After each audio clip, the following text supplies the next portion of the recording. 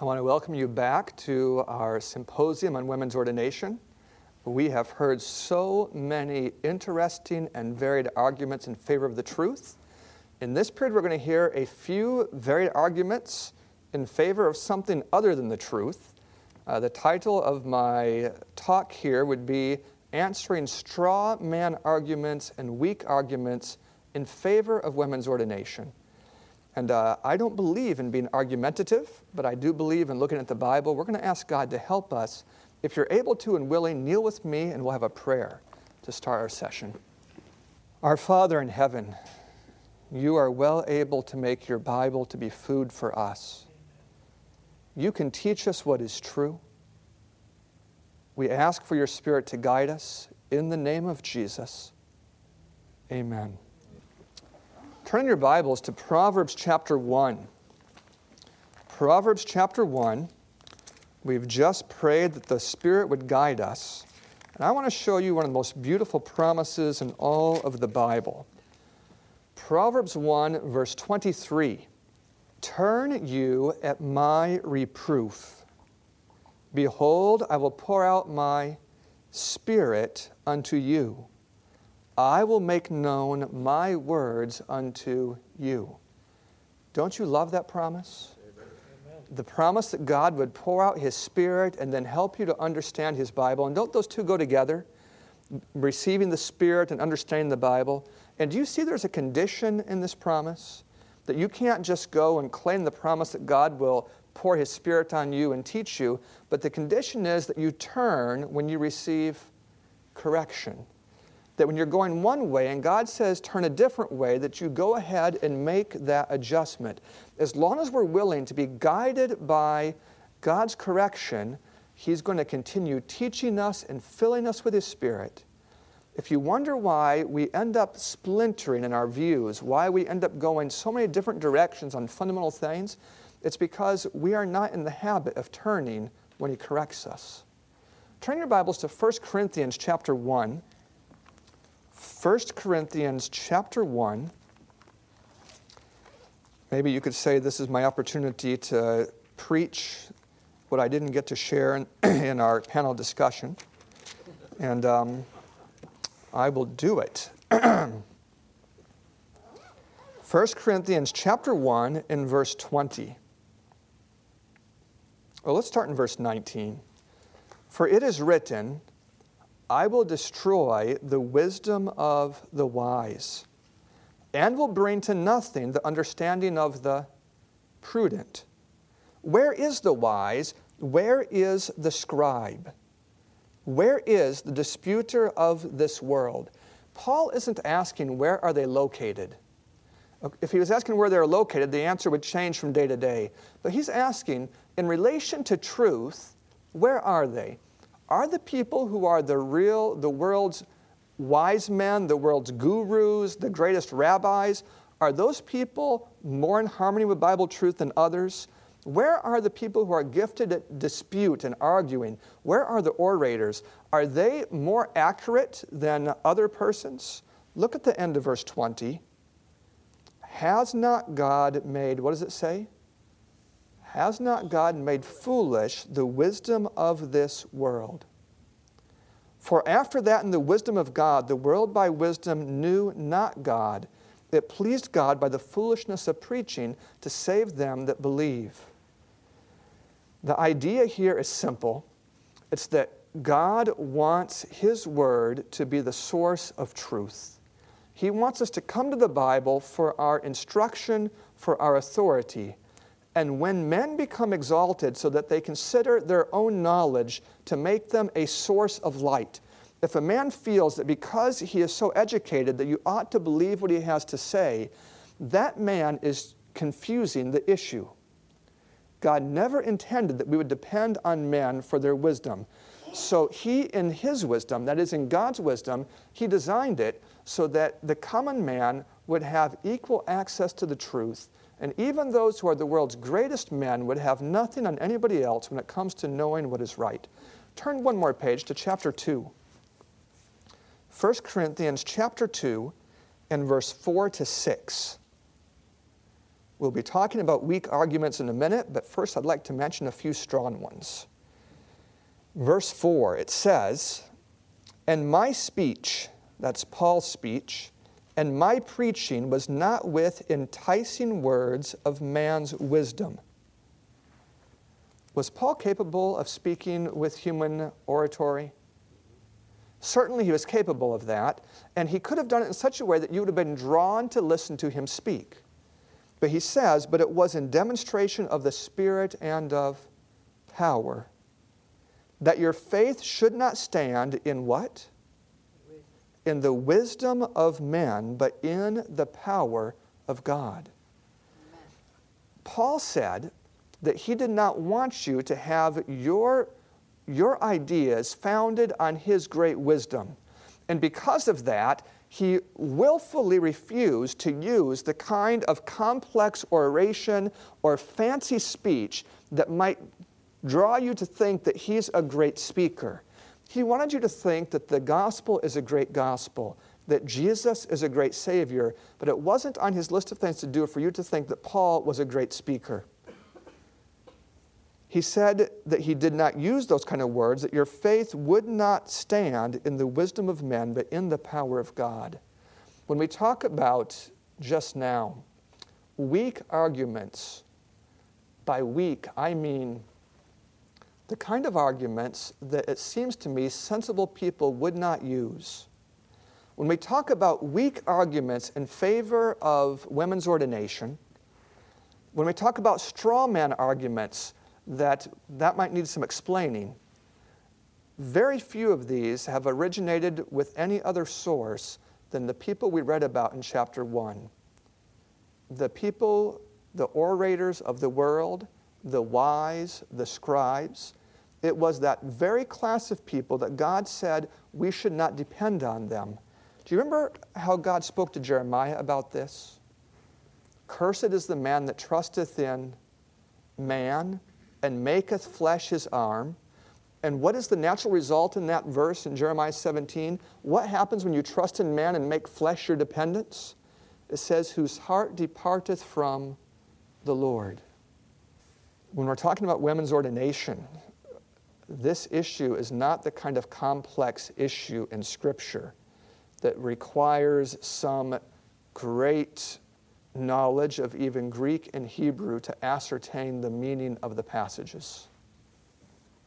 Why do people multiply arguments? One of my, I don't know if you'd call it a hobby, but one of the things I do in life as I travel and speak, I write, and I am often confronted with publications, often that look like half a ream of paper, that's designed to prove some interesting, obscure, and strange idea. If you ever encounter the shepherd's rod, for example, you will be approached not with a small volume of documentation, but with a large volume of documentation. If you are checking out the man named Ernie Knoll to see if he's a true or false prophet, I could hopefully save you time and tell you he's a false one, but you might have to check that out yourself. But if you were checking it out, Ernie and his followers could provide you a great deal of documentation. Frequently, large volumes of documentation are needed to obscure the fact that there is no good, simple proof. That is an idea. If you want to prove that we ought to keep the Ten Commandments, you could do it in one page. But if you want to prove that we don't need to keep them, you might need to write a large book. And I used to have in my own library a large book designed to prove the natural immortality of the soul. It takes a lot of work to try to prove that from Scripture. And if you're going to do it thoroughly, I mean as thoroughly as it can be done, what I'm trying to say to you is that Bible truth ideally is simple. And when an idea is repeated in Scripture in many places, when you can find it in many places, and you put those together, Even the simple man can understand it. Nevertheless, I've been asked to talk about weak arguments, and I probably should get started. Have you heard some already today, some weak arguments? I think you heard a few of them this morning. And let's turn to Romans chapter 16 and just look at a couple that we could say are review. Romans chapter 16. We'll look at a couple of weak arguments that we've already heard about, and then we'll talk about some straw man arguments, and then get back to a few more weak ones. Romans 16 and verse 1. I commend unto you Phoebe, our sister, which is servant of the church, which is at Cenchrea. Could your church use a servant? I know the church where I live could use a servant. Someone who just gives their full time in service to doing what needs to be done for the local church.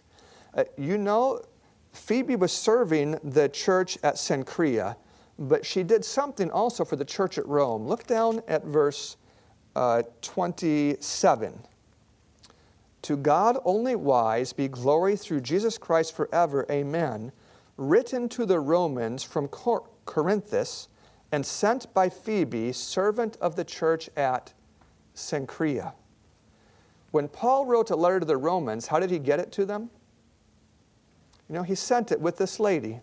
And when he sent it with her, he asked that they would respect her. But to build off of this simple passage, an idea that because she was a servant, and because that word servant could be translated some other ways, similar to that word deacon that we heard about this morning in Brother Sorky's sermon. The fact that that word servant can be used that way is such a weak argument. When you take your Young's your Young's Concordance and you look up that word deacon and try to see how it's used in many portions of the Bible, you find what Ingo shared with us, that the word servant is used frequently to mean servant. Look at verse 7. You're still in Romans 16. Look down at verse 7. Salute Andronicus and Junia, my kinsmen, and my fellow prisoners, who are of note among the apostles, who also were in Christ before me. I preach from this verse sometimes, but it has to do with that phrase, in Christ. Do you see in verse 7 that to be in Christ must be something related to being a Christian? Otherwise, it couldn't be that one person could be in Christ before someone else is. And that's relevant in some other theological discussions. But can you imagine Paul finding out that someone reading verse 7 would think that Junia was herself an apostle, if in fact it was a her? I just want to say it was, just to avoid that discussion. Let's just say in verse 7 that it's ambiguous, that either Junia is well known to the apostles or Junia is an apostle. But in the other 40 times the word apostle is used in the New Testament, it isn't ambiguous any other time. That it means the 12, whenever it's apostles plural, the apostles, it means the 12. And are you going to say that if the apostles always means the 12, and right here it's ambiguous, and then you're going to take the ambiguity and turn it into an argument in favor of women's ordination? How can I describe how that strikes me? If you're going to try to tell me or prove to me an idea, I suspect that you're going to start out with 2 or 3 of your very best arguments. And if I find out that your first 3 arguments have nothing to them, I almost have a hard time taking enough time to hear the rest of the things you have to say. Does that make sense to anyone, what I'm trying to say to you? If someone has to resort to Romans 16:7 to make an argument in favor of women's ordination, the very argument itself is an evidence against the position that it's being used to defend. It says that I have to pull and stretch and twist and turn to find some fodder for my cannon.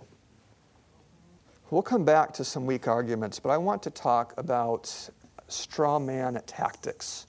Straw man. So this is a metaphor. You probably can understand the idea that if you want to beat up a strong man, you have a hard time. He might beat you up. But if you can construct a straw man, a man made out of like hay, and you want to beat him up, you can be sure there will be no reprisal.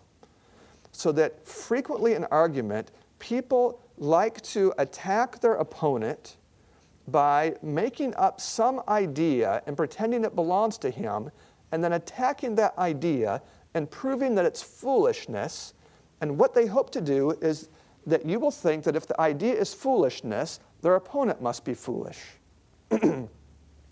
It's called a straw man tactic because your opponent really doesn't even believe the foolish idea. Do you understand the idea of a straw man argument? If you don't, maybe you will when you see the example. Do I believe that women should be paid with tithe money for doing ministry? I do. Amen. I believe in it. Ellen White says it so plainly. She describes how even Haskell's wife and the wives of some other ministers who were doing Bible work, that they were doing a work equal to that of their husband. They should be paid and compensated in a way that is square. I believe that. The people I know that were with me on this panel just a few moments ago, I think to the man and to the woman that they all believe that. But yet you will hear advocates of women's ordination talking about their opponents as if they don't believe in fair compensation for the work that women do, as if they're trying to avoid sharing their salaries with women, as if they don't really believe in including women in doing a large volume of ministry. And when you hear people talking about this issue, well, let's just all agree that we all want to see more women involved in ministry, more women paid from the tithe, more Bible workers than there used to be, certainly more than there are now. It's a straw man argument to make us look like we don't believe in women in ministry or fair compensation. Do you understand what I mean by a straw man argument now? It's attributing to us an argument that doesn't represent us at all. What about the idea that those who oppose women's ordination take everything with a wooden literalism? That phrase, wooden literalism, has stuck with me ever since I heard someone say it on a YouTube video. And it has just stuck there because I thought he was talking about me. And my response in my heart was, that's not me. I believe in metaphors in Scripture. I believe in illustrations in the Bible.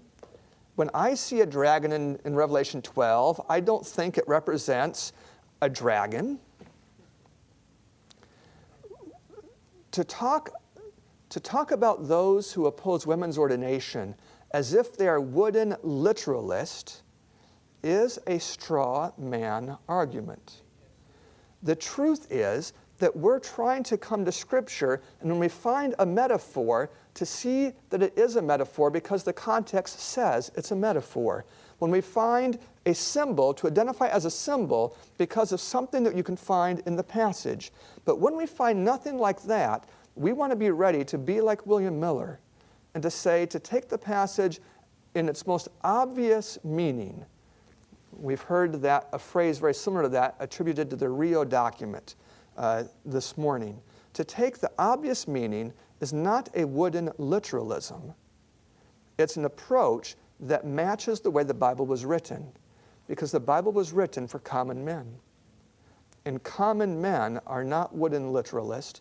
The opponents of women's ordination are not either. I hope you can see what I'm talking about. We don't need to tear apart these straw man arguments because there's nothing to them. They are straw men. I don't know anyone who opposes women's ordination because he takes everything he reads in the Bible as a literal, non-metaphorical, non-symbolic statement, or even because when it comes to Romans 16, let's just look at that for a minute. You're still there, aren't you? Romans 16, salute. Oh, you could start almost anywhere. You probably see the word salute like 25 times in this passage. Do you see it almost everywhere you're looking? And one of them says, salute one another with a holy kiss. But do you see which verse number that is? Because I don't have. Verse 16, salute one another with a holy kiss. The churches of Christ salute you.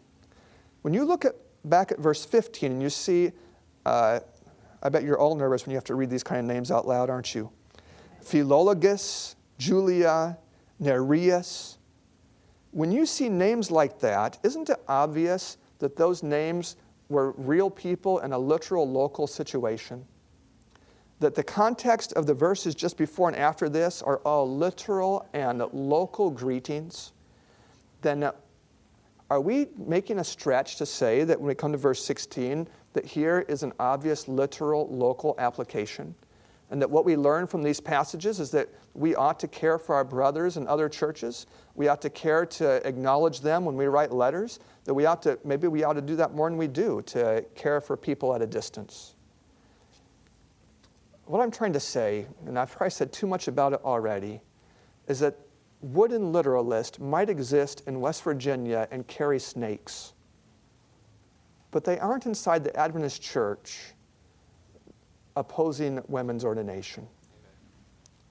Do I really believe that all men have authority over all women?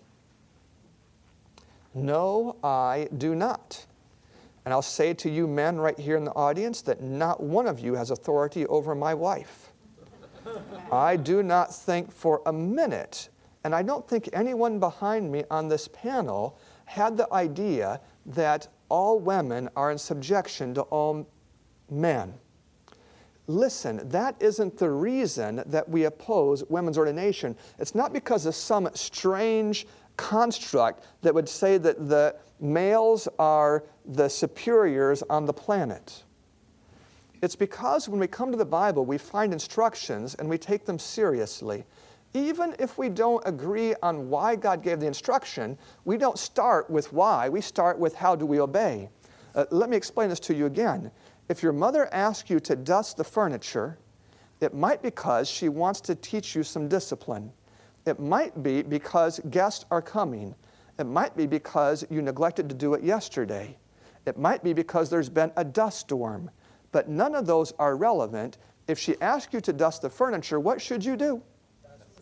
You should dust the furniture.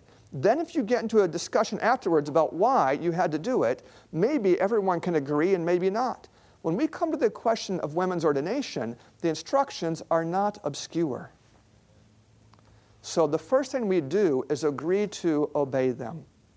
Now maybe afterwards we can also agree on why God gave them, what the benefits are, what are the purposes. But do you see that whether we agree on the why is not relevant to the first question? That we start with obedience and then come to the why? But whatever the case, none of us think that the why is because all men are in charge of all women. That is just a straw man argument, and I don't know anyone who advocates it. At least I don't know that I know anyone that advocates it. And if I find out I do know someone, they will not get close to Heidi. I do not believe that there are more than one ultimate head of the church. When the seminary document came out recently about headship, and I read it, I got this feeling that I was being, I don't say I personally, but I represent a body of people who oppose women's ordination. That I was being fingered as someone who almost believed that my pastor is on a peer level with the Savior. But I don't believe that. I don't know anyone that believes that.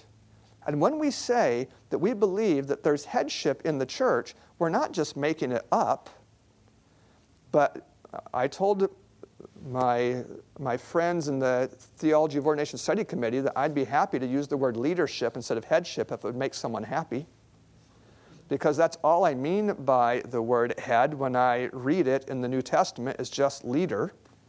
And it's very clear to me that when you have Jesus as the head of the church, he never intended that the church would be organized as where every person takes their orders directly from him, uniquely. I mean, if it was that way, everyone would be a prophet.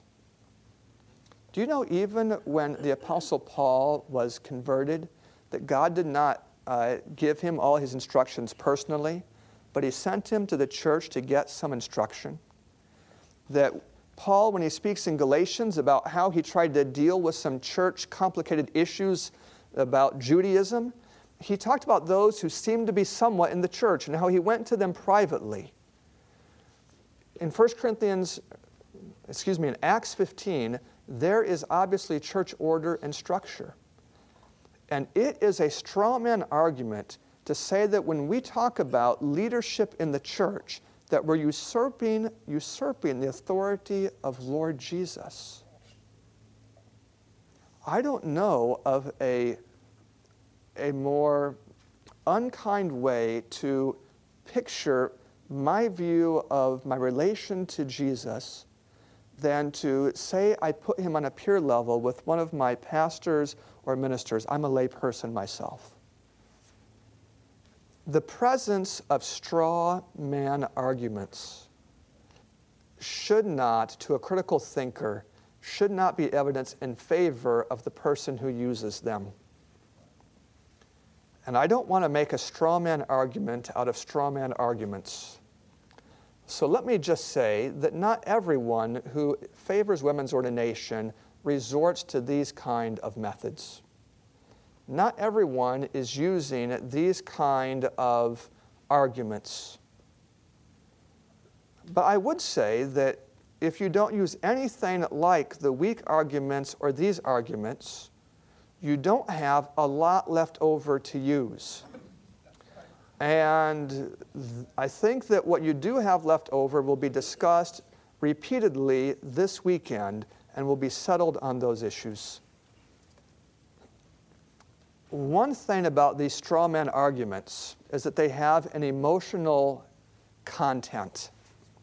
That is, when you talk about Jesus being the only head of the church, and the popes don't qualify, and of course Jesus said don't call any man father or rabbi, when you have this truth, isn't this a deep-seated Protestant truth that Jesus is the head of the church? I mean, it's fundamental.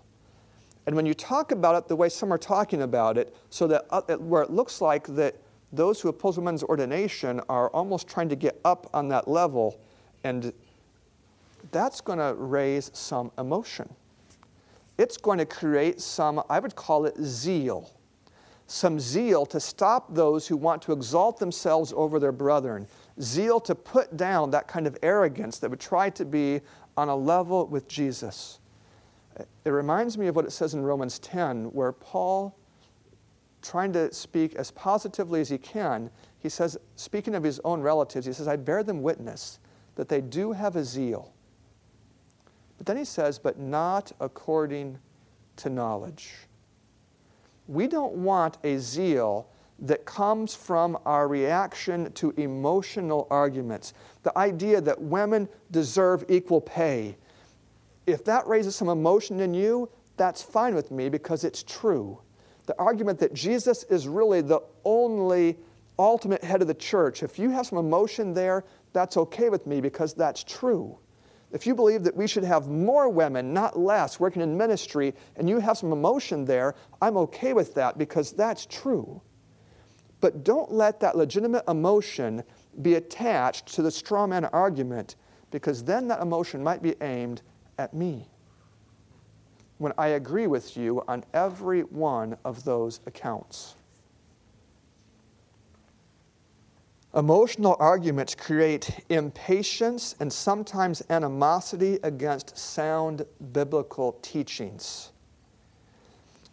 In other words, when you hear those kind of faulty arguments and you begin to think about fairness and equality, you can get to the point where when you hear a legitimate Bible truth, it's distasteful to you. I was at a meeting on this topic, a small group meeting that was organized so that in every small group there would be people that had varying views. This was as part of the Theology of Ordination Study Committee that we had this meeting. And in this particular meeting, we were going to be discussing 1 Corinthians 11 and 14. Our moderator, a nice person socially, didn't get a chance to look at those two chapters until just a minute, in terms of that day, until just a few minutes before our meeting began. And I was sitting at the table when the moderator opened up and read 1 Corinthians 11 to see what passage we're going to be discussing. And I'm trying to shield the gender of the moderator. But the moderator said, "I don't like this passage." What I'm trying to tell you is watch that in yourself. You don't want faulty arguments to create in you a distaste for Bible truth. You don't want to have an approach to Scripture that allows you to decide whether or not you like it or not. You want an approach to Scripture to see whether or not it approves of you or not. And if it doesn't approve of you, well then what a wonderful opportunity you have. Proverbs 1 said, do you remember verse 23 when we read it? "Turn you at my reproof. Behold, I will pour out my Spirit unto you. I will make known my words unto you."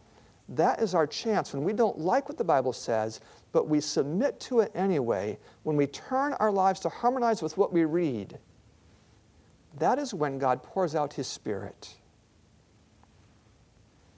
Let's talk about a few more weak arguments. Look at Psalm 68. If you have a King James Bible like I do, you won't see this argument in your Bible. But I'll tell you about it anyway, because probably you should be able to see it. Psalm 68, and I think it's verse 5, but let me just find it here. Oh, it's verse 11. Psalm 68 and verse 11. "The Lord gave the word, and great was the company of those that published it." The reason it doesn't show up in your King James Version, the key idea, is because in English the word company is gender neutral. That is, company could be a company of boys or a company of girls or a company of boys and girls. But here, it's very plain that it's feminine in the Hebrew. And so some translations are going to say, "Great was the company of ladies who published it." And don't you see a powerful argument there in favor of women's ordination? But let me back you up for just a minute, because you should know that this is one of the favorite verses of many of the ladies who worked and promoted the three angels' messages between 1880 and 1950. Do you know there were many churches during periods of that time that were served by more ladies than by men? That was because many ladies entered the workforce as canvassers. A number of ladies were doing Bible work, like I mentioned to you, Haskell's wife, Betty, already. And the canvassers particularly liked this verse in the King James, because what's the verb in it? Published, right? So that this verse was used by canvassing ladies and canvassing men all over the planet. It was their favorite verse. Great was the company of those who published it. But none of them ever thought that that meant they ought to be ordained to be the overseers of the church. This just isn't an argument in favor of overseers being girls. It's an argument in favor of ladies being helpful. And we all agree on that. Turn to Joel chapter 2. I hesitated a little bit whether to include this in weak arguments because so many people consider this a strong one. And if I was very honest with you, every argument in favor of women's ordination seems to me to be a weak argument. But after thinking it through carefully, I concluded that this ought to be in the weak arguments section. Joel chapter 2, and we're going to look at verse 28, one of the most precious promises in the entire Old Testament. It says, "And it shall come to pass afterward that I will pour out my Spirit upon all flesh, and your sons and your daughters will prophesy, and your old men will dream dreams, and your young men will see visions." Would you agree with me that when the latter rain is poured out, that it will be gender neutral? Pretty clear in the passage, isn't it? And would you even agree that it's going to be age neutral? That there might even be children that receive the outpouring of the Holy Spirit? Do you think there might even be invalids in bed that receive the outpouring of the Holy Spirit? That there might be persons that, when God pours out His Spirit on all flesh, when He gives us that wonderful outpouring of His Spirit, it is going to be pervasive, and I am glad. But let me ask you, will that be a brand new thing, or has God in the past poured out His Spirit on children and ladies and even old ladies and old men? I think you know the answer. When Jesus was just a little baby, was He filled with the Spirit? He was, but He wasn't the only one. What about His cousin?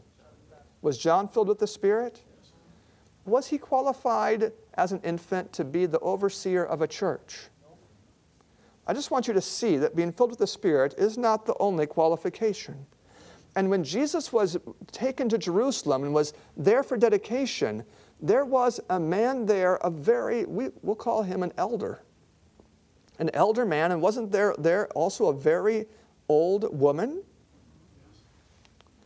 Were they filled with the Spirit? I don't know how fit or able they were at that stage to take oversight of a church. And I don't want to make a comment about it because maybe they were how old was that lady? It seems to me she was almost 100 years old. It seems to me that feasibly, maybe at that age they even could have been, but it looks to me also like the man was ready to die. Isn't that what he had to say after he held Jesus? "Lord, now let your servant go in peace." Does it have examples of female prophets or only of female mothers? There are a number of female prophets, right? So that what I'm trying to tell you is that when the latter rain is poured out, it's going to be a beautiful thing. It's going to accomplish a great deal. And there's part of me who wants to stop preaching about women's ordination even right now and just preach about getting ready for the latter rain. It so much more matches what I'm inclined to do. But I'll tell you, it's not going to be new in terms of age and gender. It's just what has been done since times immemorial, that God pours out His Spirit on those who are ready. And when we read in Proverbs 1 that when we turn, He pours out His Spirit on us, even Proverbs 1 is gender neutral. Ladies, you can have more of God's Spirit. Amen. But if it's nothing new to have God's Spirit poured out on children, then it doesn't teach us anything about the question of women being ordained to the position of overseer. I think you know that both in the Reformation and even in the Millerite movement, that God used children. I'm thinking of Scandinavia right now. It's still well known in some parts of Scandinavia about this event. It was so significant when it happened that it ended up in the talk of the people. And when I was there just a little over a year ago, I found that people still know about the time when the children began to preach like adults. When God moved upon the children even to give the first angel's message. But after they were moved to preach in the very language of the first angel's message, fear God and give glory to Him, after that little sermon, then they acted very much like children. Were they qualified to take the oversight of churches? No. God has given us instructions for us to follow in choosing who's going to take the oversight of churches. I'm trying to avoid being hyper-repetitive, so I'm going to go to the next one. Adam and Eve, when they sinned, they were naked. It doesn't seem that they were ashamed to be naked in each other's presence after they sinned, but they were ashamed to be naked in the presence of a third party. And when they knew that God was coming, they sewed together leaves to make an apron. But when God came, He wasn't satisfied with that dubiously modest apparel. And He made for them tunics or coats out of skin. And it had to break their heart to see an animal die. And maybe that was, in fact, I think it probably was, the first death in the history of the universe of an animal that could have an emotion. And it was done by God Himself. It had to be a serious time for Adam and Eve when they were covered with those skins. Let's turn back to that passage. It's in Genesis. We could probably find it without me. I didn't write down the passage because I figured I could find it. Genesis chapter 3 and verse 21.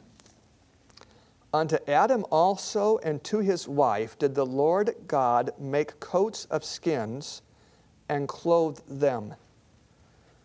Now I want to talk to you briefly here about a hermeneutic, because if I don't explain it, you won't even see how this could be an argument for anything.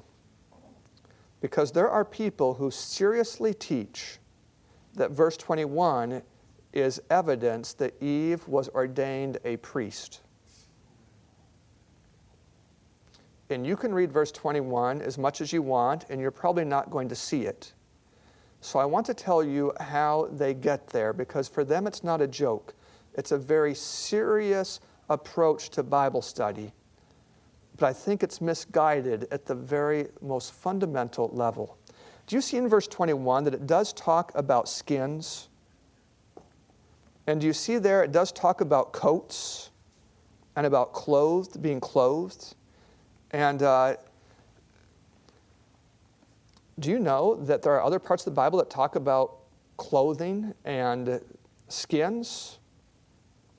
The next ones you're going to come to would be in connection with the sanctuary. And really, that's where you're going to find some of the next references to death.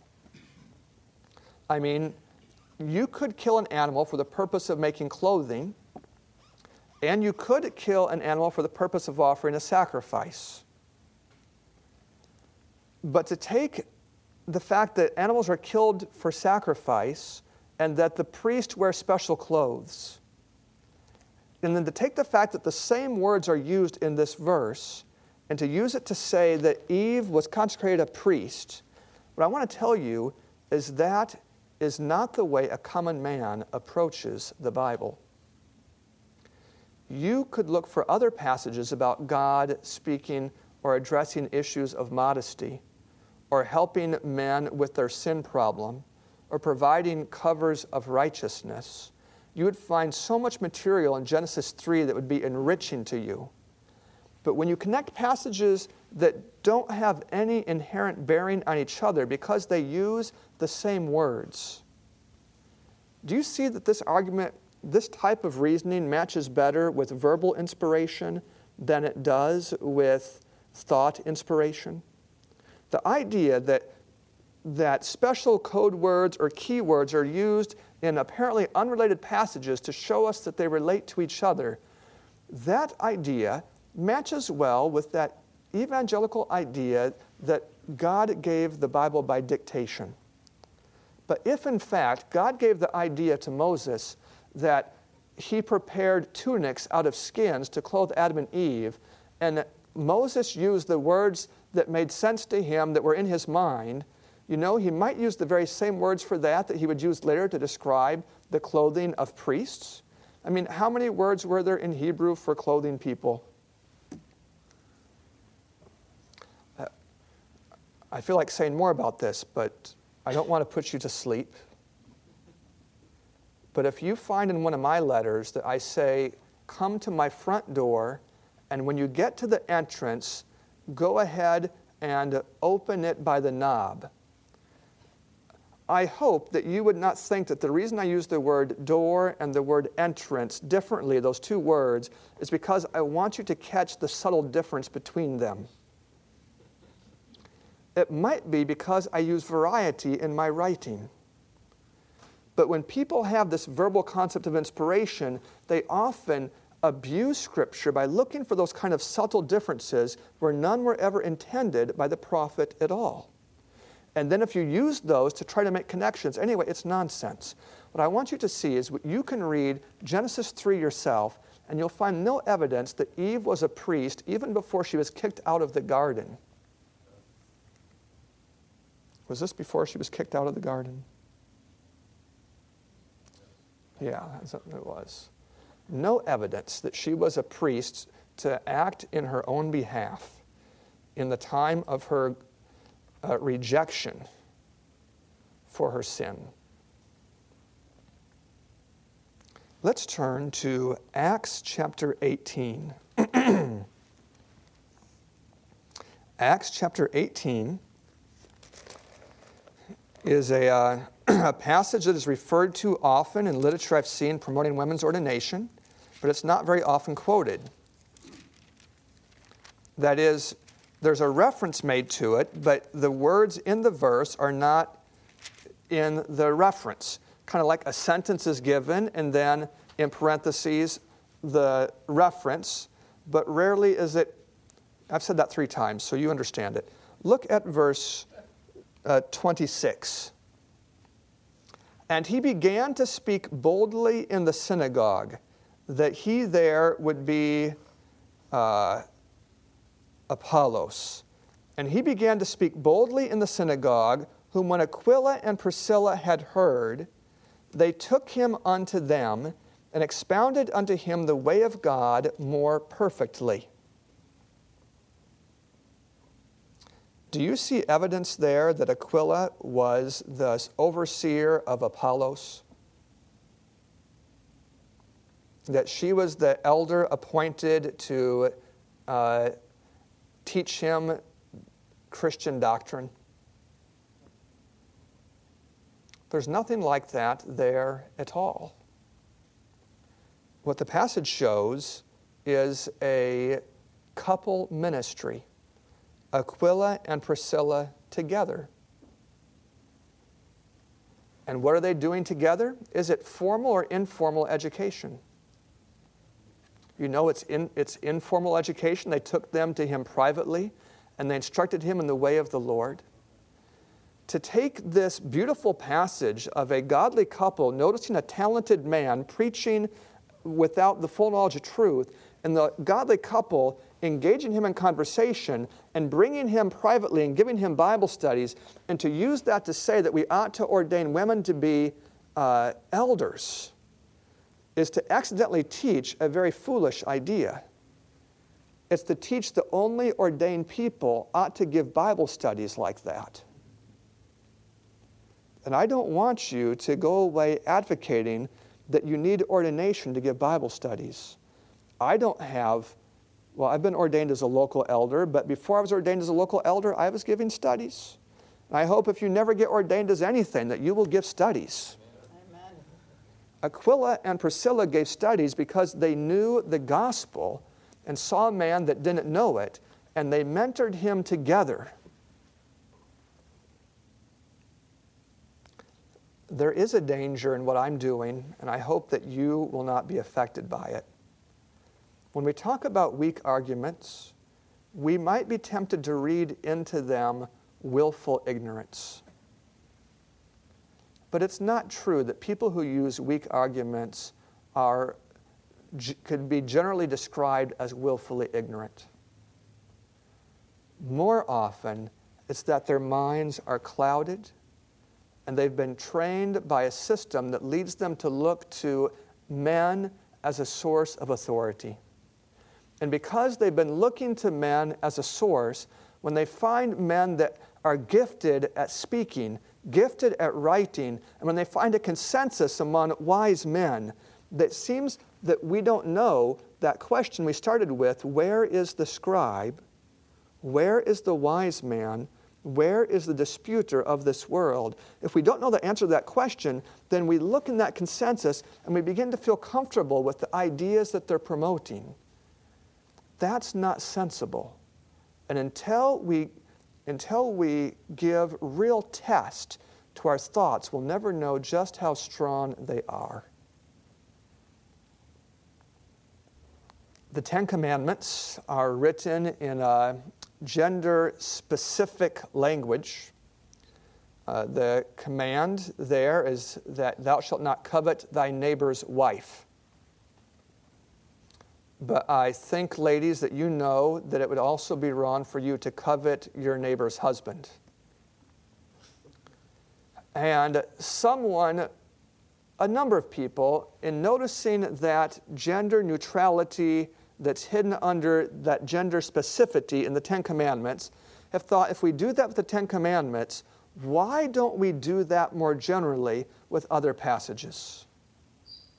If we do it even in the Ten Commandments themselves, written with the finger of God, that ultimate authority, if we are willing to say that even they should be understood in a gender neutral way, why don't we do that in 1 Timothy 2 and 3? Now, I bring this up because I hear this argument, but in a way the answer has to be redundant because it was said very eloquently by our panelists just an hour ago. But nonetheless, do you remember some of the things they said? When we come to 1 Timothy chapter 2 and chapter 3, do we find that a gender statement, are all the statements masculine there so that we could easily think of them as applying to men and women? Or are there gender-specific statements in 1 Timothy 2 and 3? Why? There are more gender-specific statements in 1 Timothy 2 and 3 in concentration than anywhere else I know in the entire New Testament. They're just there, back and forth, men and women. And if I say to you in common conversation that all you guys can come to my house for lunch, probably you would understand that to be gender neutral. And you should be happy because my wife is a good cook.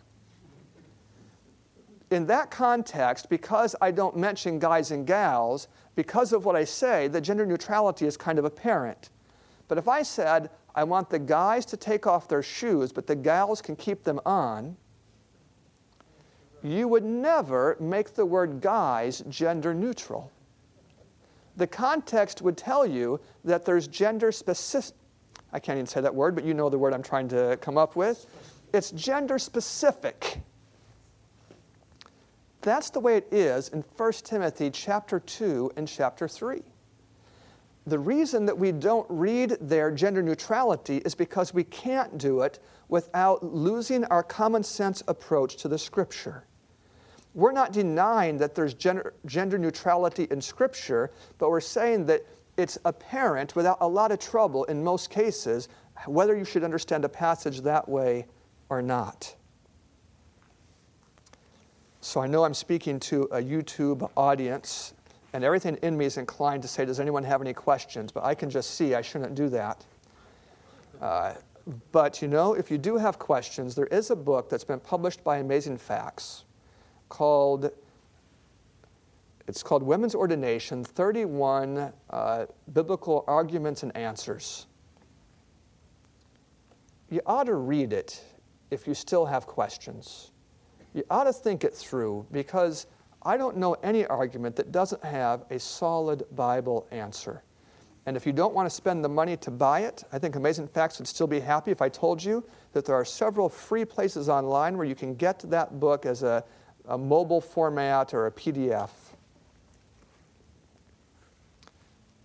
I can't go to the end of my list of weak arguments, so I'm glad I mentioned to you the book. So instead of going to the end, let me just review a couple key ideas. Faith is taking God at His word. Righteousness is by faith. Righteousness is by taking God at His word.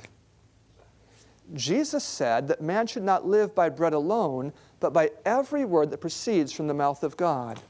That's in the Bible 3 times, that idea.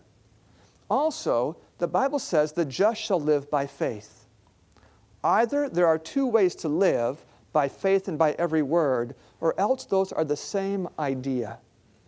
That's what faith is. Faith is living by every word. And when we come to Scripture humbly, when we take it as it reads, when we let it correct us, when we turn when it tells us to turn, that is when God pours out His Spirit on us.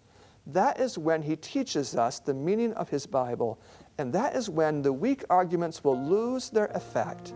That is when the straw man arguments will mean nothing to us. The Bible will teach us the truth. Amen. This media was brought to you by Audioverse, a website dedicated to spreading God's Word through free sermon audio and much more. If you would like to know more about Audioverse, or if you would like to listen to more sermons, please visit www.audioverse.org.